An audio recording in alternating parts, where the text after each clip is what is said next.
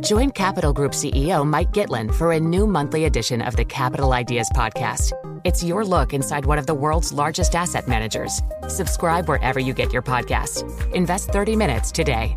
American Funds Distributors, Inc.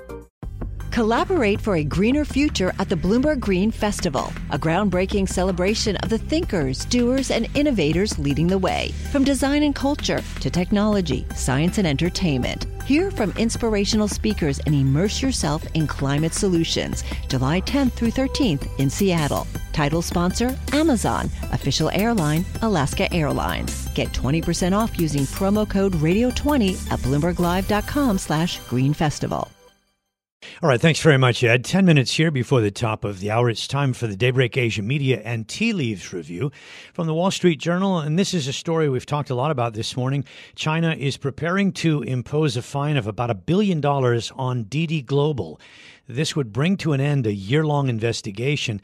The inquiry has been into the company's cybersecurity practices and protection of data. Once this penalty is unveiled, the story says the government plans to ease an earlier restriction that bans Didi from adding new users to its platform. It has tens of millions of users, but wasn't able to add. So this wrapping up of the investigation would pave the way for Didi to kickstart a new share listing in Hong Kong. From AP, and this is also from the Financial Times earlier, China will take resolute and strong measures should the Speaker of the U.S. House of Representatives, Nancy Pelosi, proceed with a reported plan to visit Taiwan. Now, this was originally reported by the Financial Times. She's originally scheduled, or was originally scheduled to visit in April, but had to postpone after she tested positive for COVID-19. And from the Nikkei, Japan Airlines is planning to transfer about 3,000 workers from its core business to its budget carriers and to non-aviation units, and that's due to forecast of business travel not returning to pre-pandemic levels for a prolonged period of time. That's from the Nikkei. And back to that Wall Street Journal story, we mentioned Didi. The ADRs did advance 13% in the U.S. session. That is a wrap on the media. 8 minutes now before the top of the hour. Yvonne. All right, let's get more on those Netflix earnings now. Things could be turning around for the streaming company, losing fewer subscribers than expected in the second quarter, but the company isn't projecting a return to rapid growth anytime soon. Joining us now to discuss all this is Geetha Ranganathan, Bloomberg Intelligence Tech and Media Analyst. And Geetha, it's interesting because even Reed Hastings said himself, losing close to 1 million subscribers can't be really seen as a success, but investors certainly are cheering the news. What's your take overall? Yeah, so Yvonne, definitely a mixed bag, and I think right now we're just with the stock having taken such a beating, I think the general sentiment is just less bad is good, which is why we're kind of seeing this short-term relief rally. But if you kind of just dig through the numbers a little bit and look under the hood as far as the 3Q guidance is concerned, there's really not a whole lot to cheer about. So they are guiding to growth, yes. So they're guiding to about 1 million subscriber adds. But then you look at the number of subscribers that you've lost so far in the first half of the year, that's just over 1 million. So it's about 1.2 million or so. So this is really going to be a wash at the end of 3Q. And there's really no clarity in terms of what the long-term subscriber trajectory is going to be, especially with all these macro headwinds kind of building. But there are some positives, Geetha. There are some positives to think about. I mean, one thing was the valuation of the stock had dropped so far that there was some room there. The advertising option, which is coming, I guess they're testing in Latin America. I want to ask you specifically about that. That would seem to suggest that there could be some positives from that, but that it might be really slow in coming. That's exactly right, Brian. So this is all going to take a while.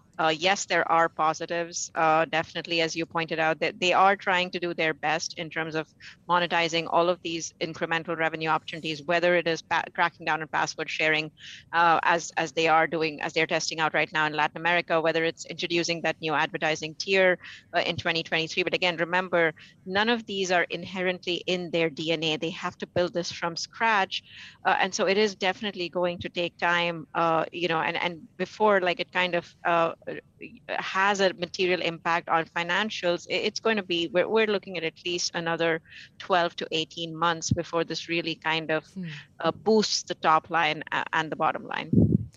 And what really drove these results was, as they said, one single thing, which was Stranger Things.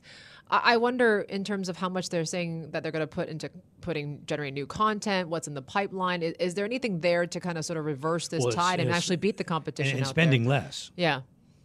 Yes, they are. They're actually holding spending flat at about $17 billion in cash content spend.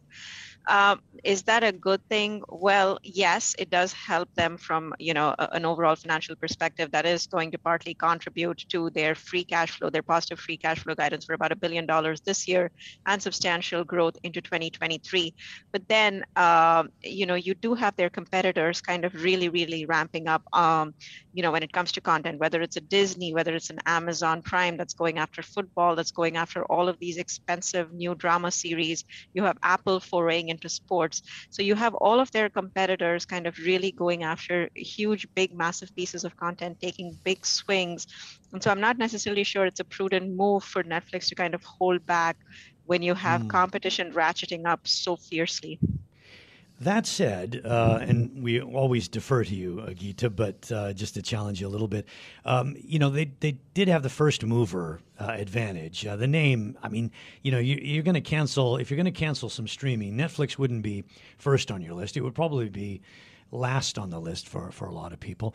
And the password strategy is kind of interesting. Is there some room there? The password strategy is definitely interesting, but remember, you have trained people over so many years now to kind of do this. They almost encouraged it in many ways. And so now suddenly to kind of clamp down on it is, I don't know if it's really kind of going to bring in the results that they're hoping it will. And remember, they're first introducing this in Latin America, and Latin America is a very, very price sensitive market. You have consumers who are, where the elasticity of demand is extremely high. So I'm not really necessarily sure it's going to do a whole lot in terms of boosting top line revenue. That said, it's definitely a step in the right direction. We'll have to wait and watch and see how that kind of plays out. So yeah, I think they are taking there are a lot of good initiatives in the pipeline, but again, this is still very much a wait and watch story. And one of the interesting things with Ozark, I guess that was one of the first where they sort of delayed the final episodes or split it in two, and is that a strategy that kind of helps rather than blow everything out the door at once, that you sustain your subscribers? That's actually a great point. And that staggered release schedule, actually, Ted Sarandos just mentioned this on the call. He said that the main reason for the staggered release of, Stranger Things, for instance, the one drop in May and the second drop in July was really because they hadn't finished production. They hadn't wrapped up production on all of it. Of course, it does help. It does help with the subscriber churn numbers. Yep. And I'm just wondering whether they... All right, Geetha, we have to go. You're one of our favorites. Love you. Geetha Ranganathan, Bloomberg Intelligence. This is Bloomberg. Collaborate for a greener future at the Bloomberg Green Festival, a groundbreaking celebration of the thinkers, doers, and innovators leading the way. From design and culture to technology, science, and entertainment. Hear from inspirational speakers and immerse yourself in climate solutions. July 10th through 13th in Seattle. Title sponsor, Amazon. Official airline, Alaska Airlines. Get 20% off using promo code radio20 at BloombergLive.com/Green Festival.